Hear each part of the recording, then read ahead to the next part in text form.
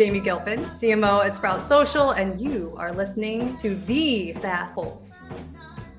Welcome to SaaS Holes, a show dedicated to issues within software as a service industry. Pete, Jason, and myself have a combined, rounded up 100 years of making mistakes and are more than happy to share them with you.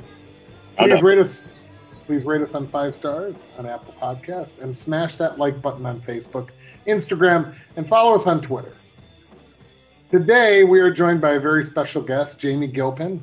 Jamie is the CMO of Sprout Social, and we're going to chat marketing. For today's call, please refer to me as Carney, not Jamie, just to avoid any confusion.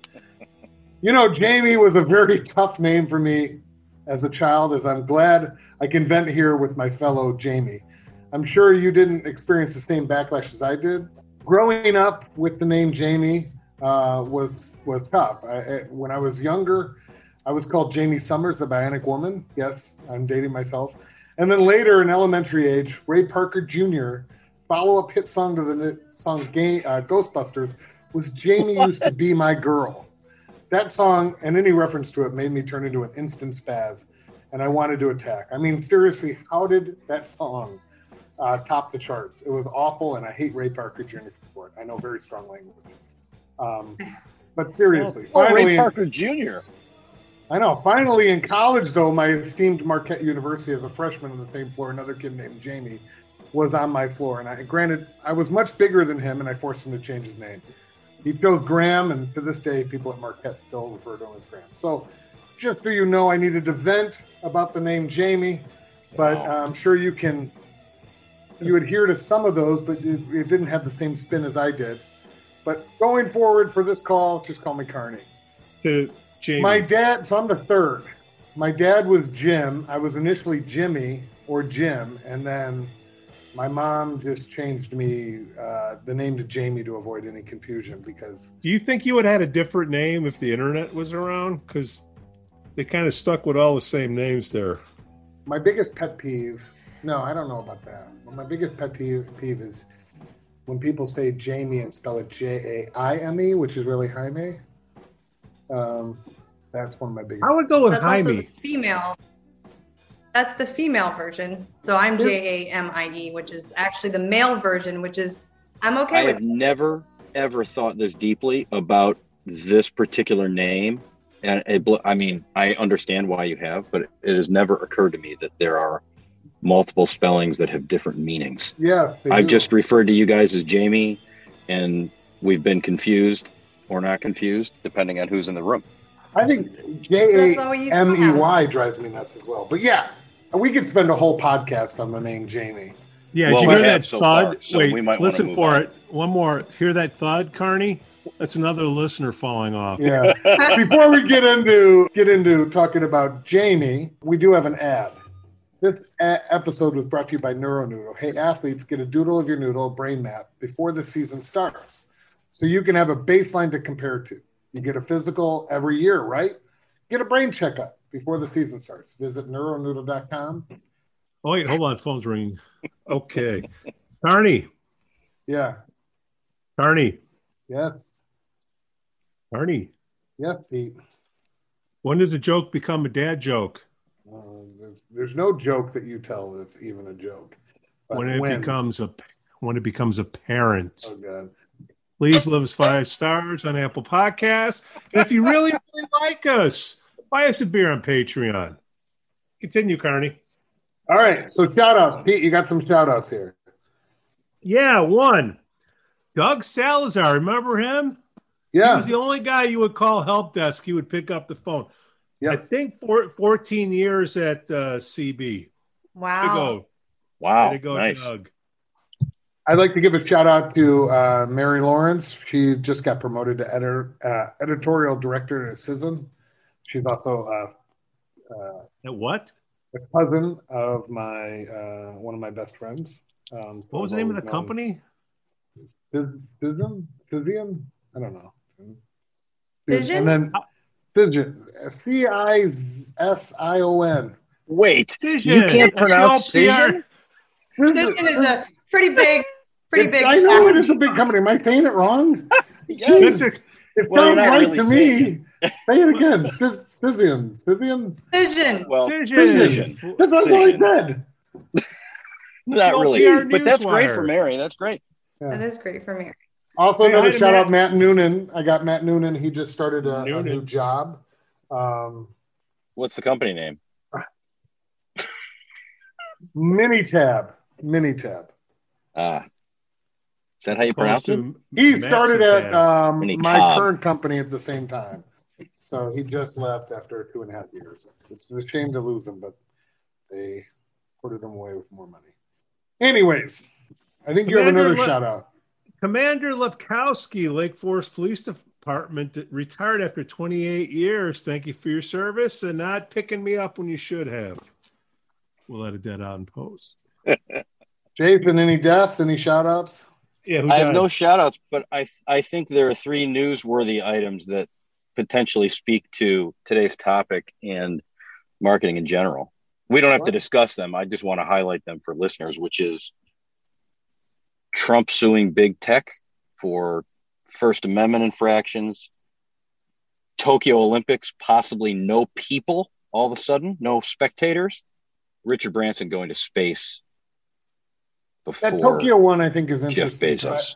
I also heard that all the companies, they're going to go in lockdown in Japan during the Olympics because of everyone coming in for the Olympics. So the entire country is going on lockdown. I find that just baffling. I mean, the amount of money that gets spent on the Olympics, and, obviously there'll be TV money will still get spent and benefited from probably. But I mean, all the in-market stuff that goes on. Yeah. That money's already been spent, right? Isn't Somebody's budget has already been spent on that. Isn't it a losing proposition for a government to host the Olympics? Imagine that they never make money off of this deal. Imagine the amount of money that will be lost when everything's shut down and you have zero tourism. Great. Yeah, and I mean that's all marketing money right there, just flying out the doors of companies that they could be doing something else with. Boy, I wish we we have the Olympics. I mean, the Olympics. Well, right. Well, we at least, have the Olympics, like the emotional, getting together as a full world. That is important. I just feel like, oh my God, all of a sudden, like people, all the tickets and all that stuff is just like, holy crap, that's a lot of money. I don't think it'll happen because I just heard about that the last couple of days. Has that been and I feel like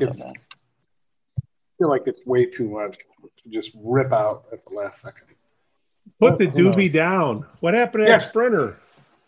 I think she'll appeal and get through, but at the same time, you sort of scratch your head and going, you got 4 years. The rules state that they test for this. Come on, like, why just violate the rules? Like if they said, hey, there's no Chick-fil-A allowed to be eaten the day before an Olympic event, and I'm working 4 years to this, I'm not going to eat Chick-fil-A. Not that I eat Chick-fil-A all the time. Thank God it's not in Atlanta. Yeah. All right, just asking. All right. Now on to the main topic. So, Jamie, do you want to introduce the Fat Hole listeners who you are and what Sprout Social is all about? Yeah. So thanks for having me, first of all. It's great to be Thanks for coming. Sorry original crew from our Career Builder days. We can talk about Career Builder too. I mean, 14 years is long, but I think most of you have beat that. I was there 12. So there 12. Today I am CMO of Sprout Social. Hopefully some of your listeners, maybe all of your listeners are current customers of ours, but if not, just for informational purposes, my elevator pitch, if you will, we are a SaaS platform, software as a service. We offer deep social media listening, analytics, social management, customer care, social commerce, and advocacy solutions. And we do that for over 28,000 brands and agencies around the world. That's pretty good. Yeah. I mean, you guys are like one of the first movers in that space. It's like market, sort of formalizing social marketing, correct? We're 11 years old. Yeah. Which I find fascinating. So like how has social media evolved? I know over the last decade is probably too broad, But with like Facebook video in general, TikTok, Twitter, censorship, algorithm changes, how has that caused you and your company to sort of pivot multiple times, especially I feel like over the last 24 months, it's become such a hot topic. Yeah. I mean, the most important part of offering a platform like this is deep partnerships with the networks. Mm-hmm. And so you have to have those to be able to turn on a dime. We tell the story. This was an old one by now, but when Twitter changed their character count, we knew the day it changed, we were able to roll those changes really quickly. It's been a crazy ride. I mean, I've been there 3.5 years. I can remember when you, Jason Ferrara, told me I had to get a Facebook account. Because I'm such a social innovator. I am so innovative in social.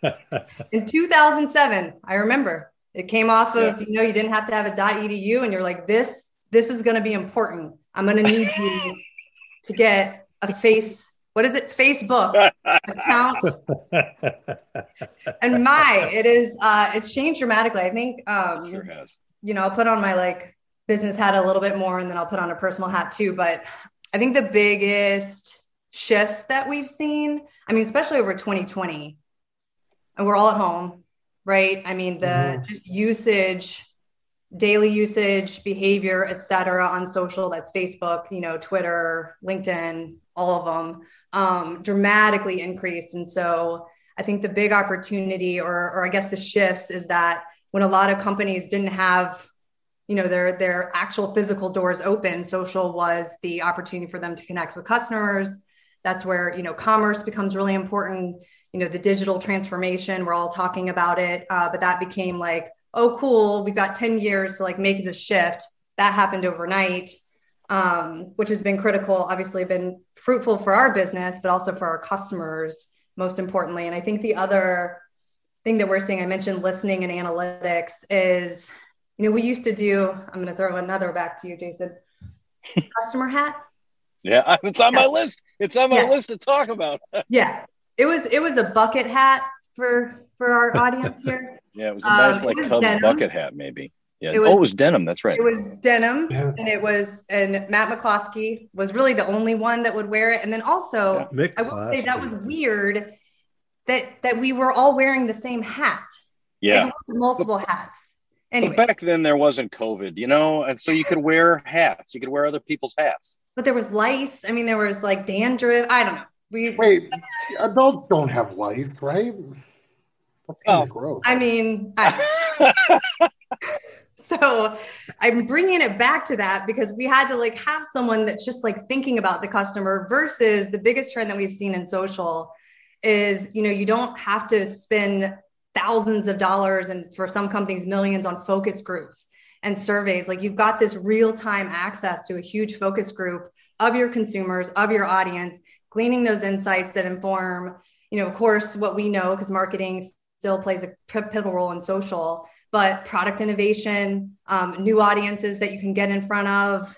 There's just so much opportunity from an insights perspective. And that's where we see, some of our biggest growth, not just in social, but at Sprout overall.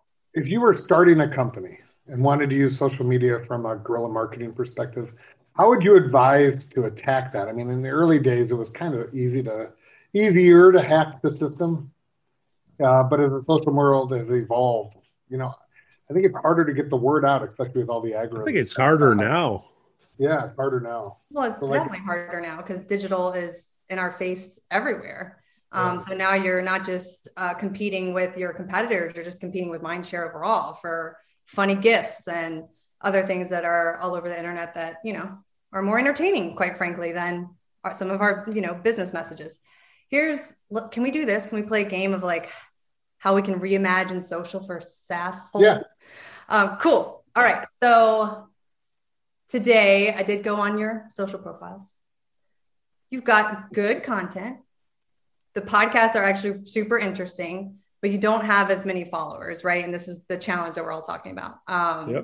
If you think about a podcast and social, those go together like peas and carrots, meat and potatoes, right? You have to you can't have a really successful podcast without a very strong social strategy. And so if you wanted to increase your followers, fans, and more importantly, listeners by, I don't know, what's your goal? What do you want to do? More than 4. Plus 1. More. Yeah. Plus 1. Cool. We're going to double it. Maybe when we invite a guest, we get 4 people to listen to our podcast. Jamie, we want to double it. So let's pretend it's a big number. We want to double it. Because that's what happens in our companies, right? Somebody comes in and says, hey, guess what? You've got to increase the pipeline by 3x this quarter. And you go, oh, okay, great. And you just go back to your desk and you say, how the hell am I going to do that? So I like this line of thinking. Double, triple it. Yeah, for sure. And then how do you do that? And so I'd imagine today, the 3 of you are probably using your own handles. How do you get into the SaaSholes, Twitter and Facebook and everything else? Do you even call it an aggregator? What do you call it? Where you can make one post, it can go everywhere. The problem we're running into is making it look good everywhere because everything has changed. The sizes have changed and what they'll accept as a URL has changed. So that's kind of why But you need a platform that has those changes and that is like actually giving you and prompting you with what you need to do. Has like a full access to all of your imagery, right? That you can just pull from and do that really easily. There's lots of free tools out there for this. But when you invest in, something especially about like Sprout Social, social.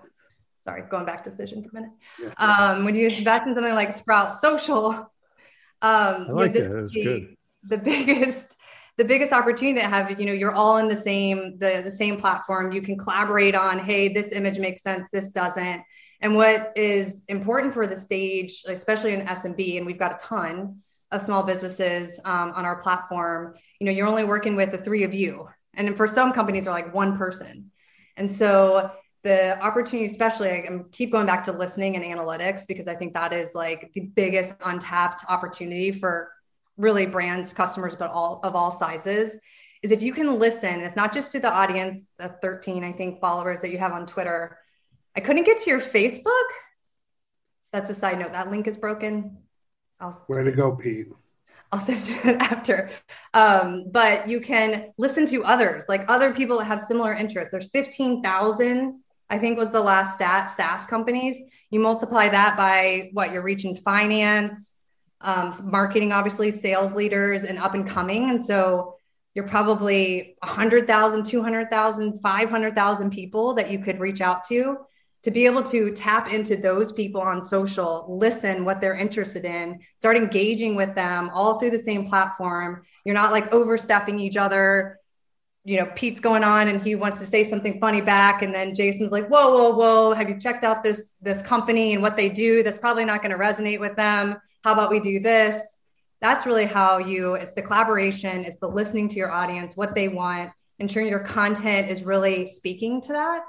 And then that also comes back to your podcast, right? I mean, that's obviously your biggest part of your content. So who do people want to hear from?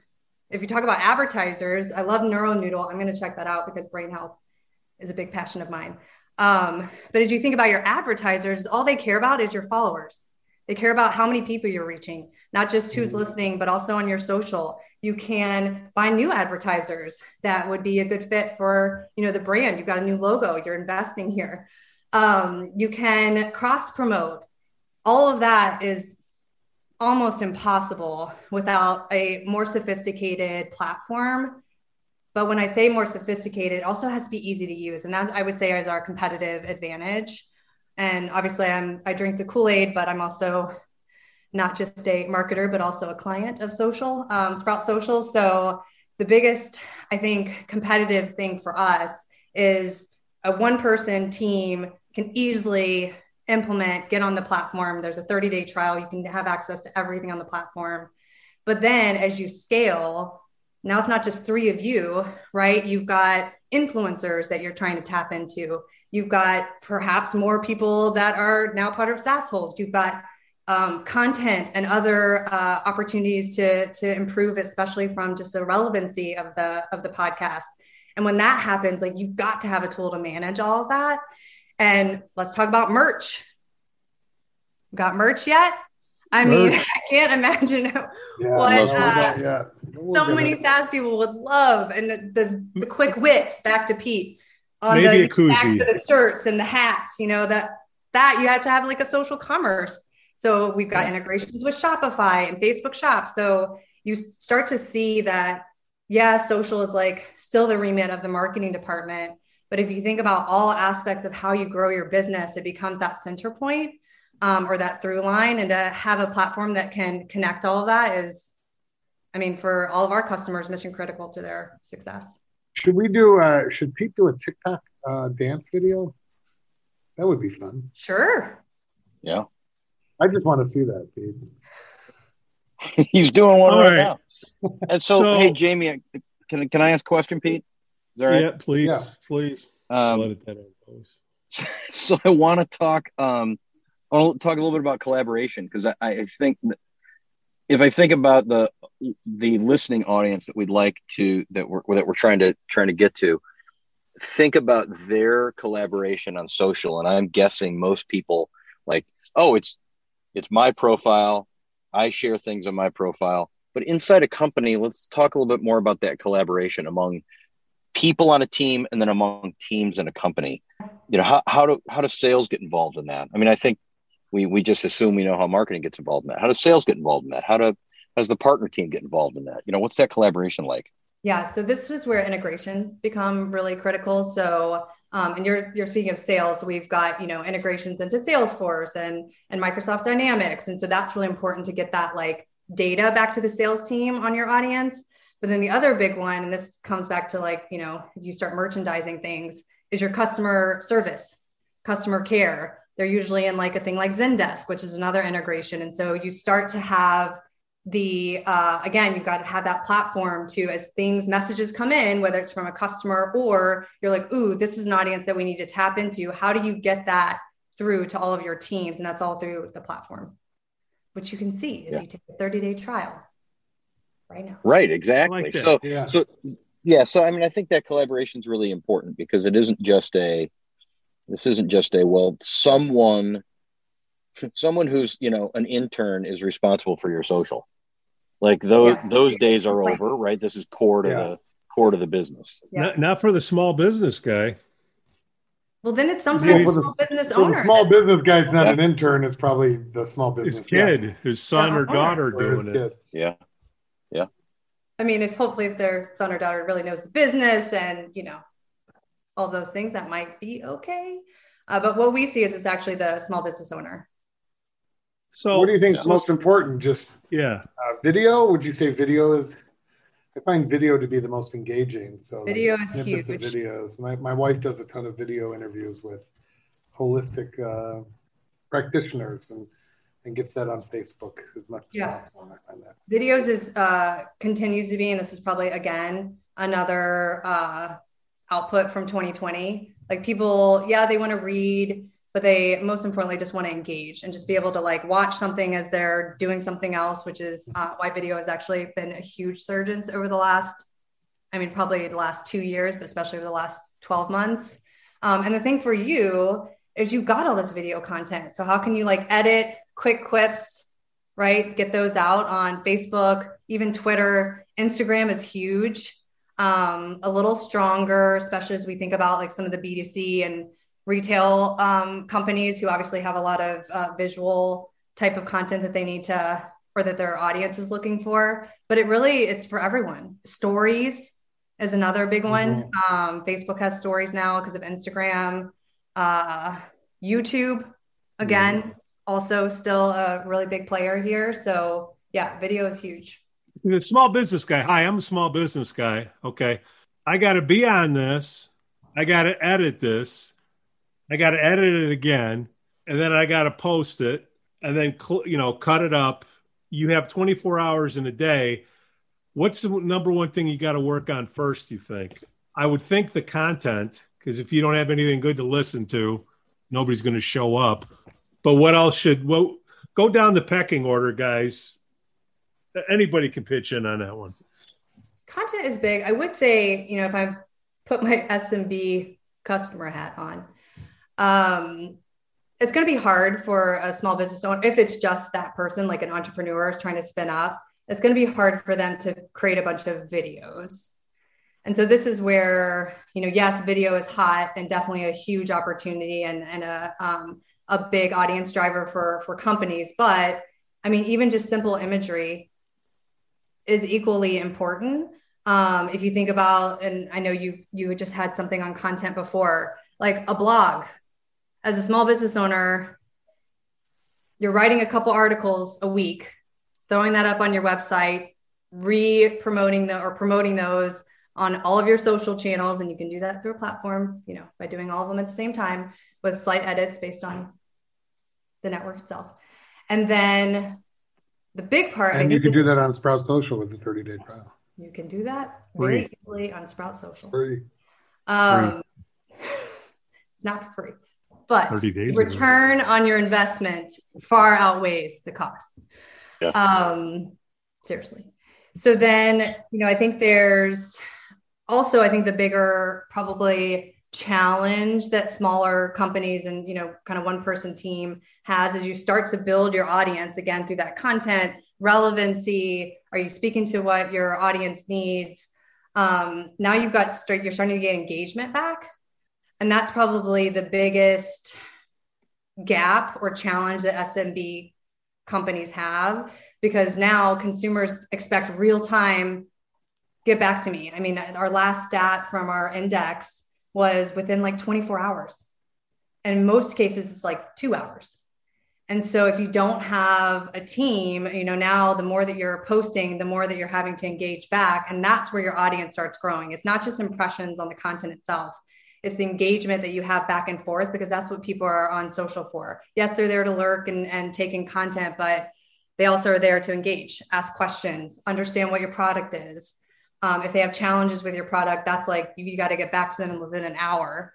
I've got lots of stories around, people who can't get people on the phone right now from a company, partly because of COVID and people not being in the office, but they're going to social and that's public.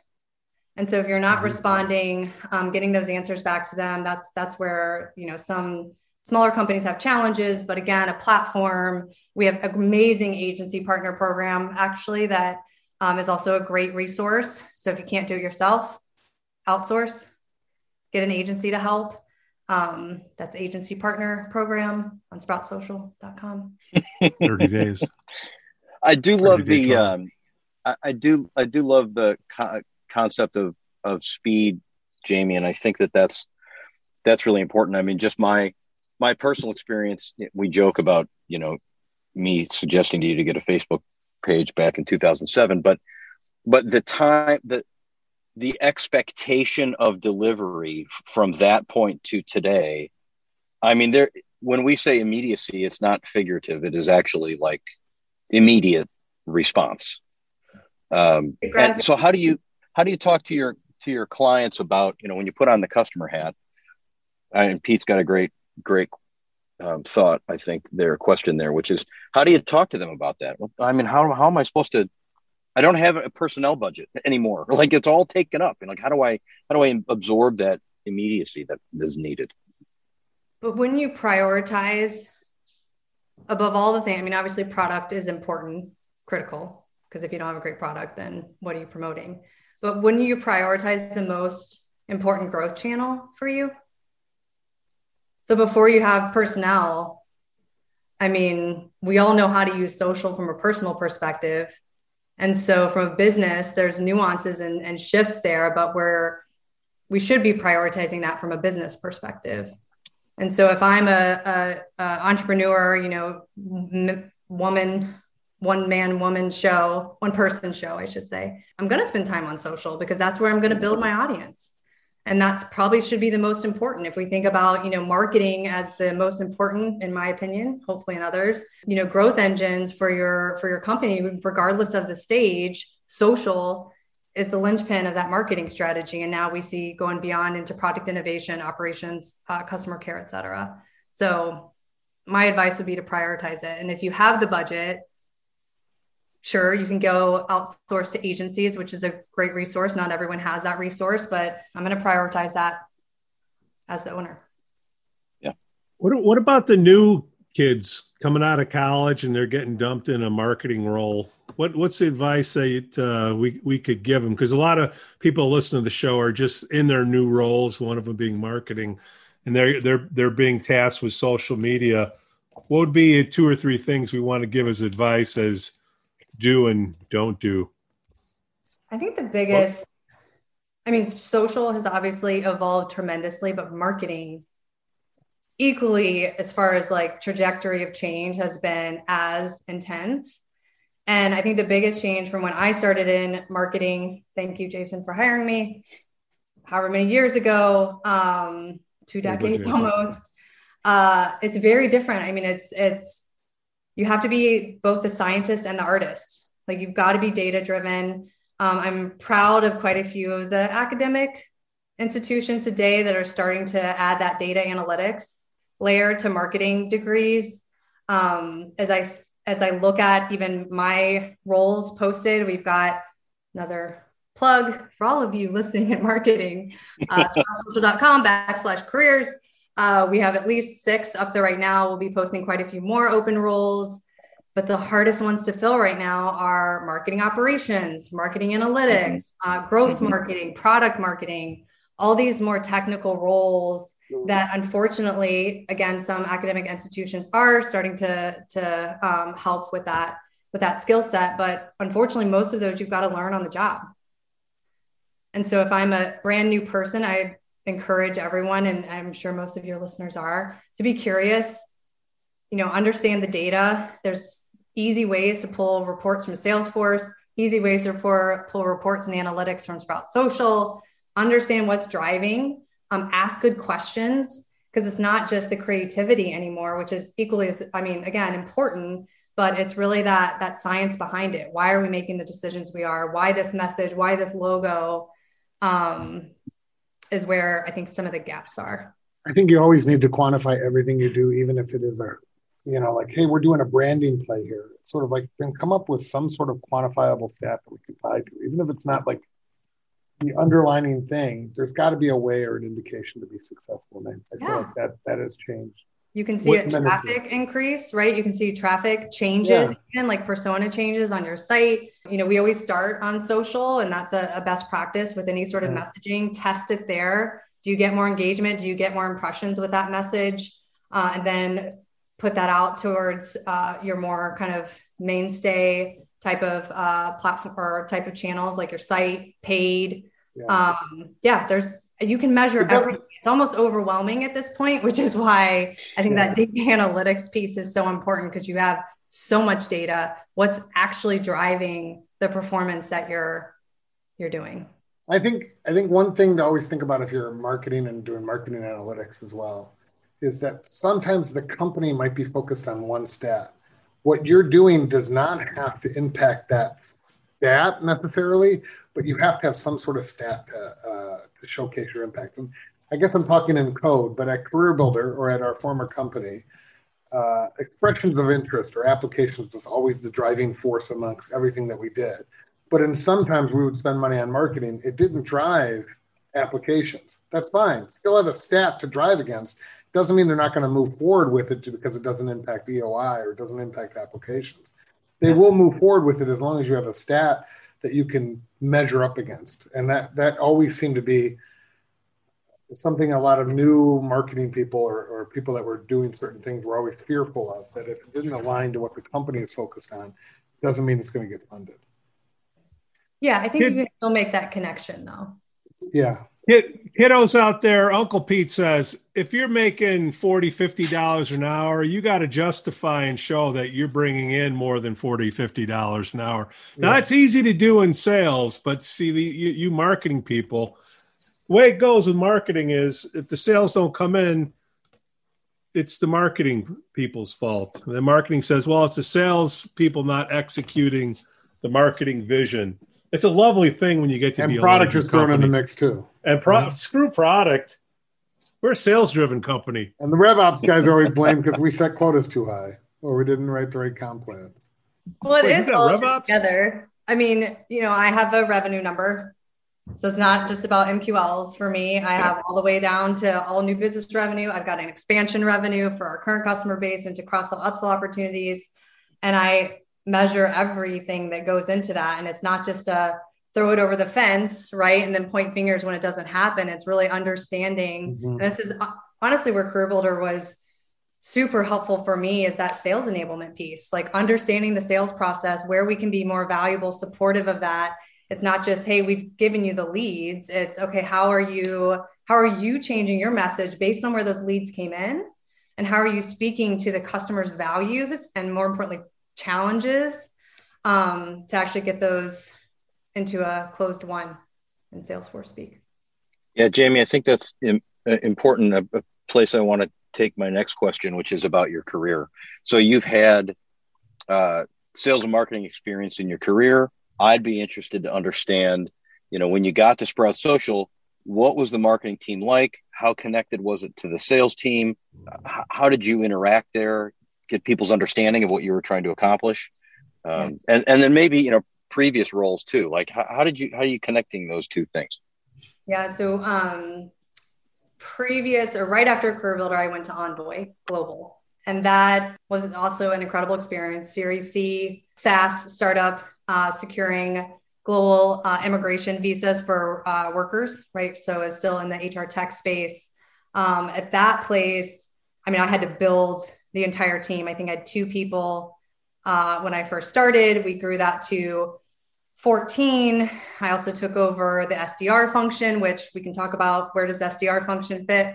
Marketing and sales. I do not have SDRs at Sprout, but that was I think if I think about my career and the experience at that small company, we secured another round of funding. I was obviously in every board meeting with our investors. We built the entire analytics framework for when leads come in, how those get passed over. All of those aspects was really helpful for me. And then when I got the call from Sprout, I was not looking for a role similar to Envoy. I wasn't looking then, but it was an opportunity for me to grow and scale again, similar to CareerBuilder, but also different from CareerBuilder, where marketing was really a linchpin to the overall strategy. And so this is public information, but the marketing team still drives 85% of new business revenue. That's through a highly inbound, the trial model I've talked about. And so when I came aboard, it was less about building and more about aligning the marketing team. Both, honestly, the bigger focus for me was aligning the teams together. And then, fortunately, sales is very dependent on us. And so that alignment was pretty strong, but I talked about the sales enablement piece. It's one thing to pass it over, over the fence. It's another to really understand how we can better support. And so that function is much stronger today. We have a good sized team, especially compared about 10% of the overall employee count is in marketing. I've got, a really strong brand and comms team that's social, PR, all of those aspects. I've got a incredible demand gen, as you would imagine, acquisition team. So Kristen on the brand side, Marino on the acquisition side. We just brought on a new head of product marketing and growth marketing, Junie, who helps with that messaging and that sales enablement and getting some of these newer products out into the market in an efficient way. And then a head of enterprise and then events. And so all of those teams are also dependent on each other to hit our goals. And so bringing those rituals, I'm going to keep giving you shout outs, Jason, but some of the rituals that you had, like back in the day, the commander's intent, which we can't really say that anymore, but what's the most important thing that this team overall has to be aligned to, and how are we all holding each other accountable, but also supporting each other? So honestly, I came into a great team and was able to hire more, and really proud of what we've done. It almost sounds like Sprout Social set up like the machine.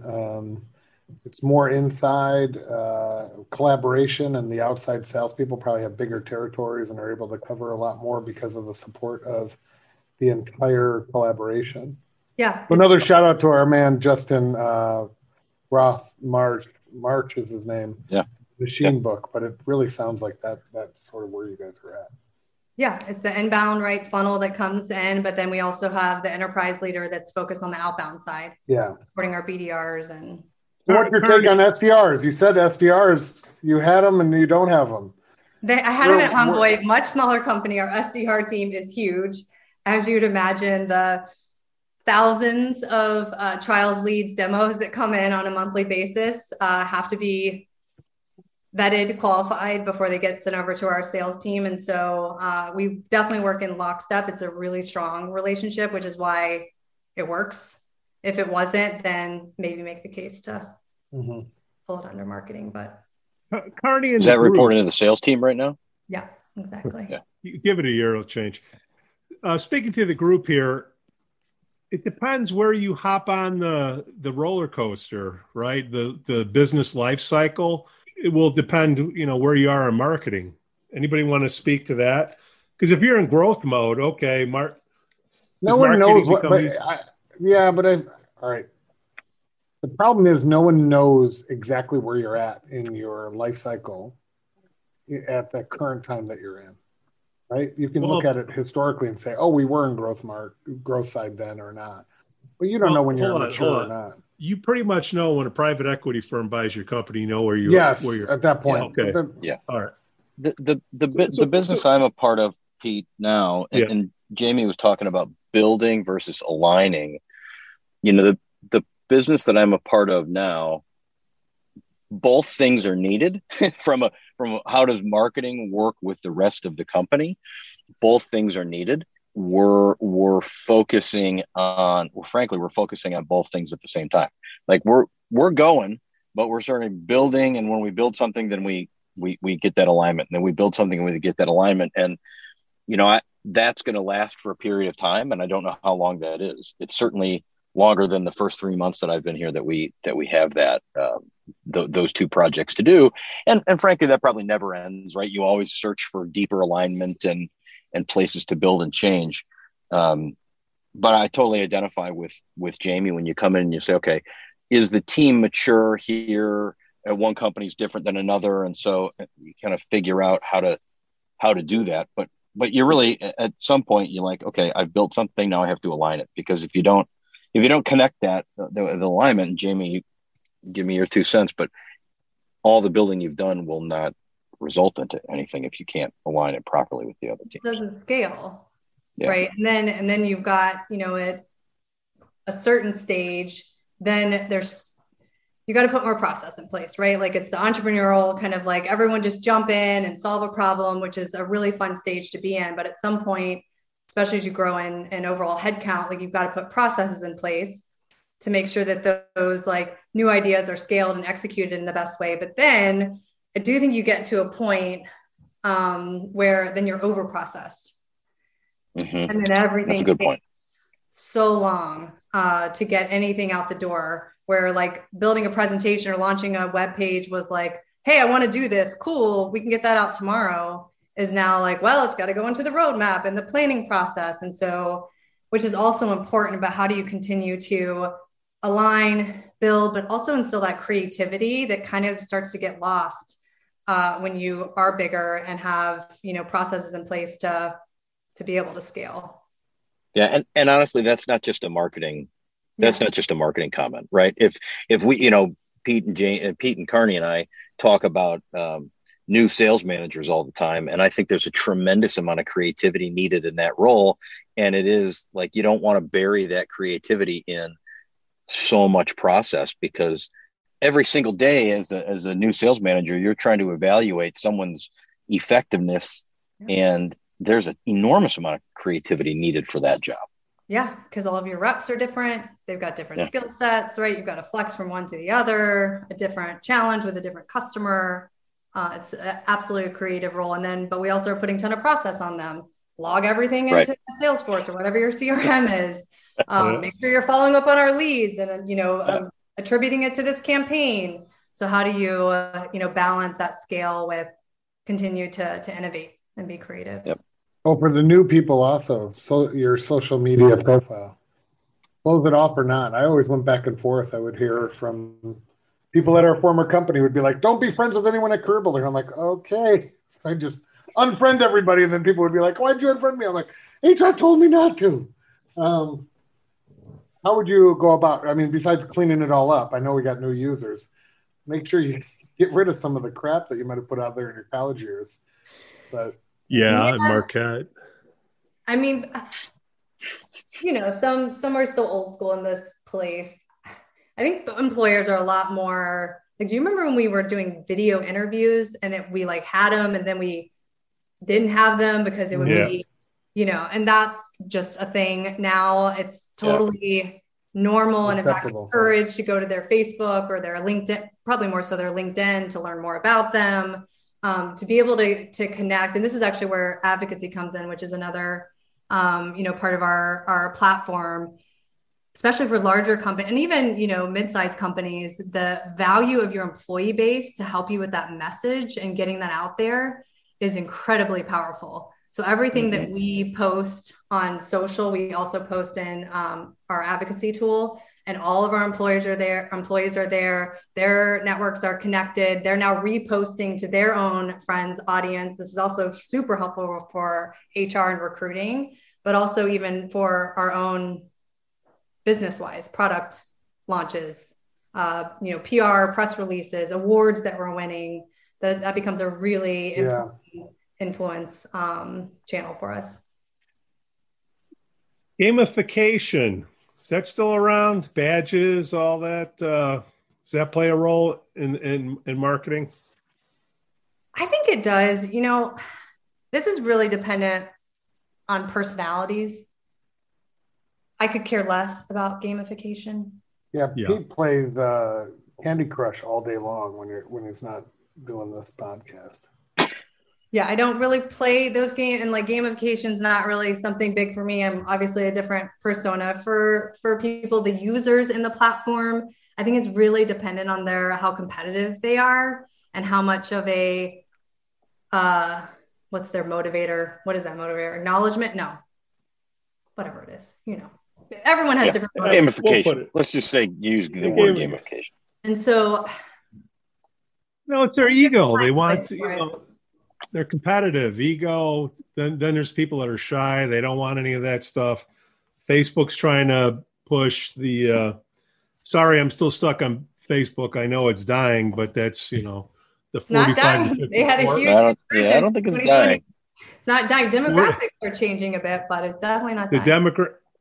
Well, Instagram maybe more. I don't know. Just a small business guy here, but they try to push the badges on there, and wondering how is that worth it? Does it make it unique? Is it a marketing thing? It is a marketing thing. I would go back to just keep bringing it back to listening. Understand where your audience, like what motivates your audience, and then that's what you should build for. For our audience, I don't think gamification, at least not right now on the roadmap, makes sense. There might be certain parts of our app that it would, but we have to listen to our audience first. Don't build just because it's a cool idea. Jamie, one of the things that we put in the intro of the show is about the fact that Carney and Pete and I have made hundreds of years worth of mistakes, right? and that one of the points of this this podcast would be to share some of those mistakes. So, and probably more positively what the lessons are. So, what's a lesson that you've learned in your career? Could have been learned the hard way, could have been learned an easy way, but what's a lesson for you as you think back about your career? I think the biggest one, and this is not social listening, this is just listening, just the actual traditional sense of the word. I think it's probably always been a strength of mine to ask good questions and listen. But if I were to look back on my career as when I didn't listen and just went straight to solutioning, one, I missed what the actual problem was, whether that's marketing problem, performance issue, a person, people problem, or people challenge that we had. If I didn't really dig deeper, and I also have that challenge just personally, I want to go back into solution mode. But taking that pause and asking the next question and the next question, this is also important for salespeople. with their customers, asking those next layer of questions to really get to the root of what we're trying to solve for. The biggest mistakes I've made is when I didn't do that and just went into solutioning and execution, both from a marketing role job, but also from a leadership perspective and people management. Yeah, great. Thank you. I think that's obviously relatable to everybody in terms of listening, but I think really not me important and hard to do. Right? You're all about, your ears are big and always open, aren't they, Pete? What'd you say? Nice. Jamie Gilpin, we what a great show. I think we're going to get +2 listeners after this maybe. One. Awesome. Well, I can help with that social promotion too. So let me know when 30 you want to days. 30 days. We're going to take a little look at that. I don't. He's like not committing too much. He's trying to make sure the salespeople don't call him. Try to hit him up until he can figure out how to pay for it. Oh yeah, they can call me. Well, we'll go for the qualification process. So yeah, we will be unqualified for sure. You might be going through one of my marketing nurtures. If you go through one of those, you'll know. So if somebody wants that 30-day free, because all we hear is free, it's sproutsocial.com. Any slash in there, or just go there and they'll find their way through. There's a big old start your trial right on the homepage here. Hit you right in the face. Okay. Just like Carney's hair. Yeah. Anything else? My hair is looking good today. For North Korea. Yeah. Once again, that was Grover. You're the one who flow-beat yourself multiple times. All right. No, I got the stash. Gilpin hasn't said anything about the stash. Huh? Well, I didn't say anything, but it was more the handlebars. Dark. Here. Yeah, I don't know why the coloring started here and worked its way up. I don't know how that happened. It's pretty impressive. Genetics. Like he dips past his head in, I have a theory in the dye and he forgets his chin. I have a theory about the color of beard hair. Yes. Which is incredibly interesting, which is if I look at all the hair in my beard that's gray, that was hair that was red. And I think the red hair, tinted hair goes gray before the dark tinted hair. That's my theory. So maybe you got that going on there, Pete. When I grow hair, it's red on my beard, and I look like I shouldn't be around a park. So therefore, I don't grow facial hair. I don't. Yeah. When you go to podcast school, you probably look that up on how to close a show. I'm sure that's right at the beginning of it. Beard hair color. Jamie Gilpin, CMO. Sprout Social. Thank you for coming on the show. Thank you. Thanks, Jamie. Of course. Thanks for having me. It's great seeing you guys. Great to be seen. Carney, you think you got the rest of it? You think you can do it? Oh, hold on a second.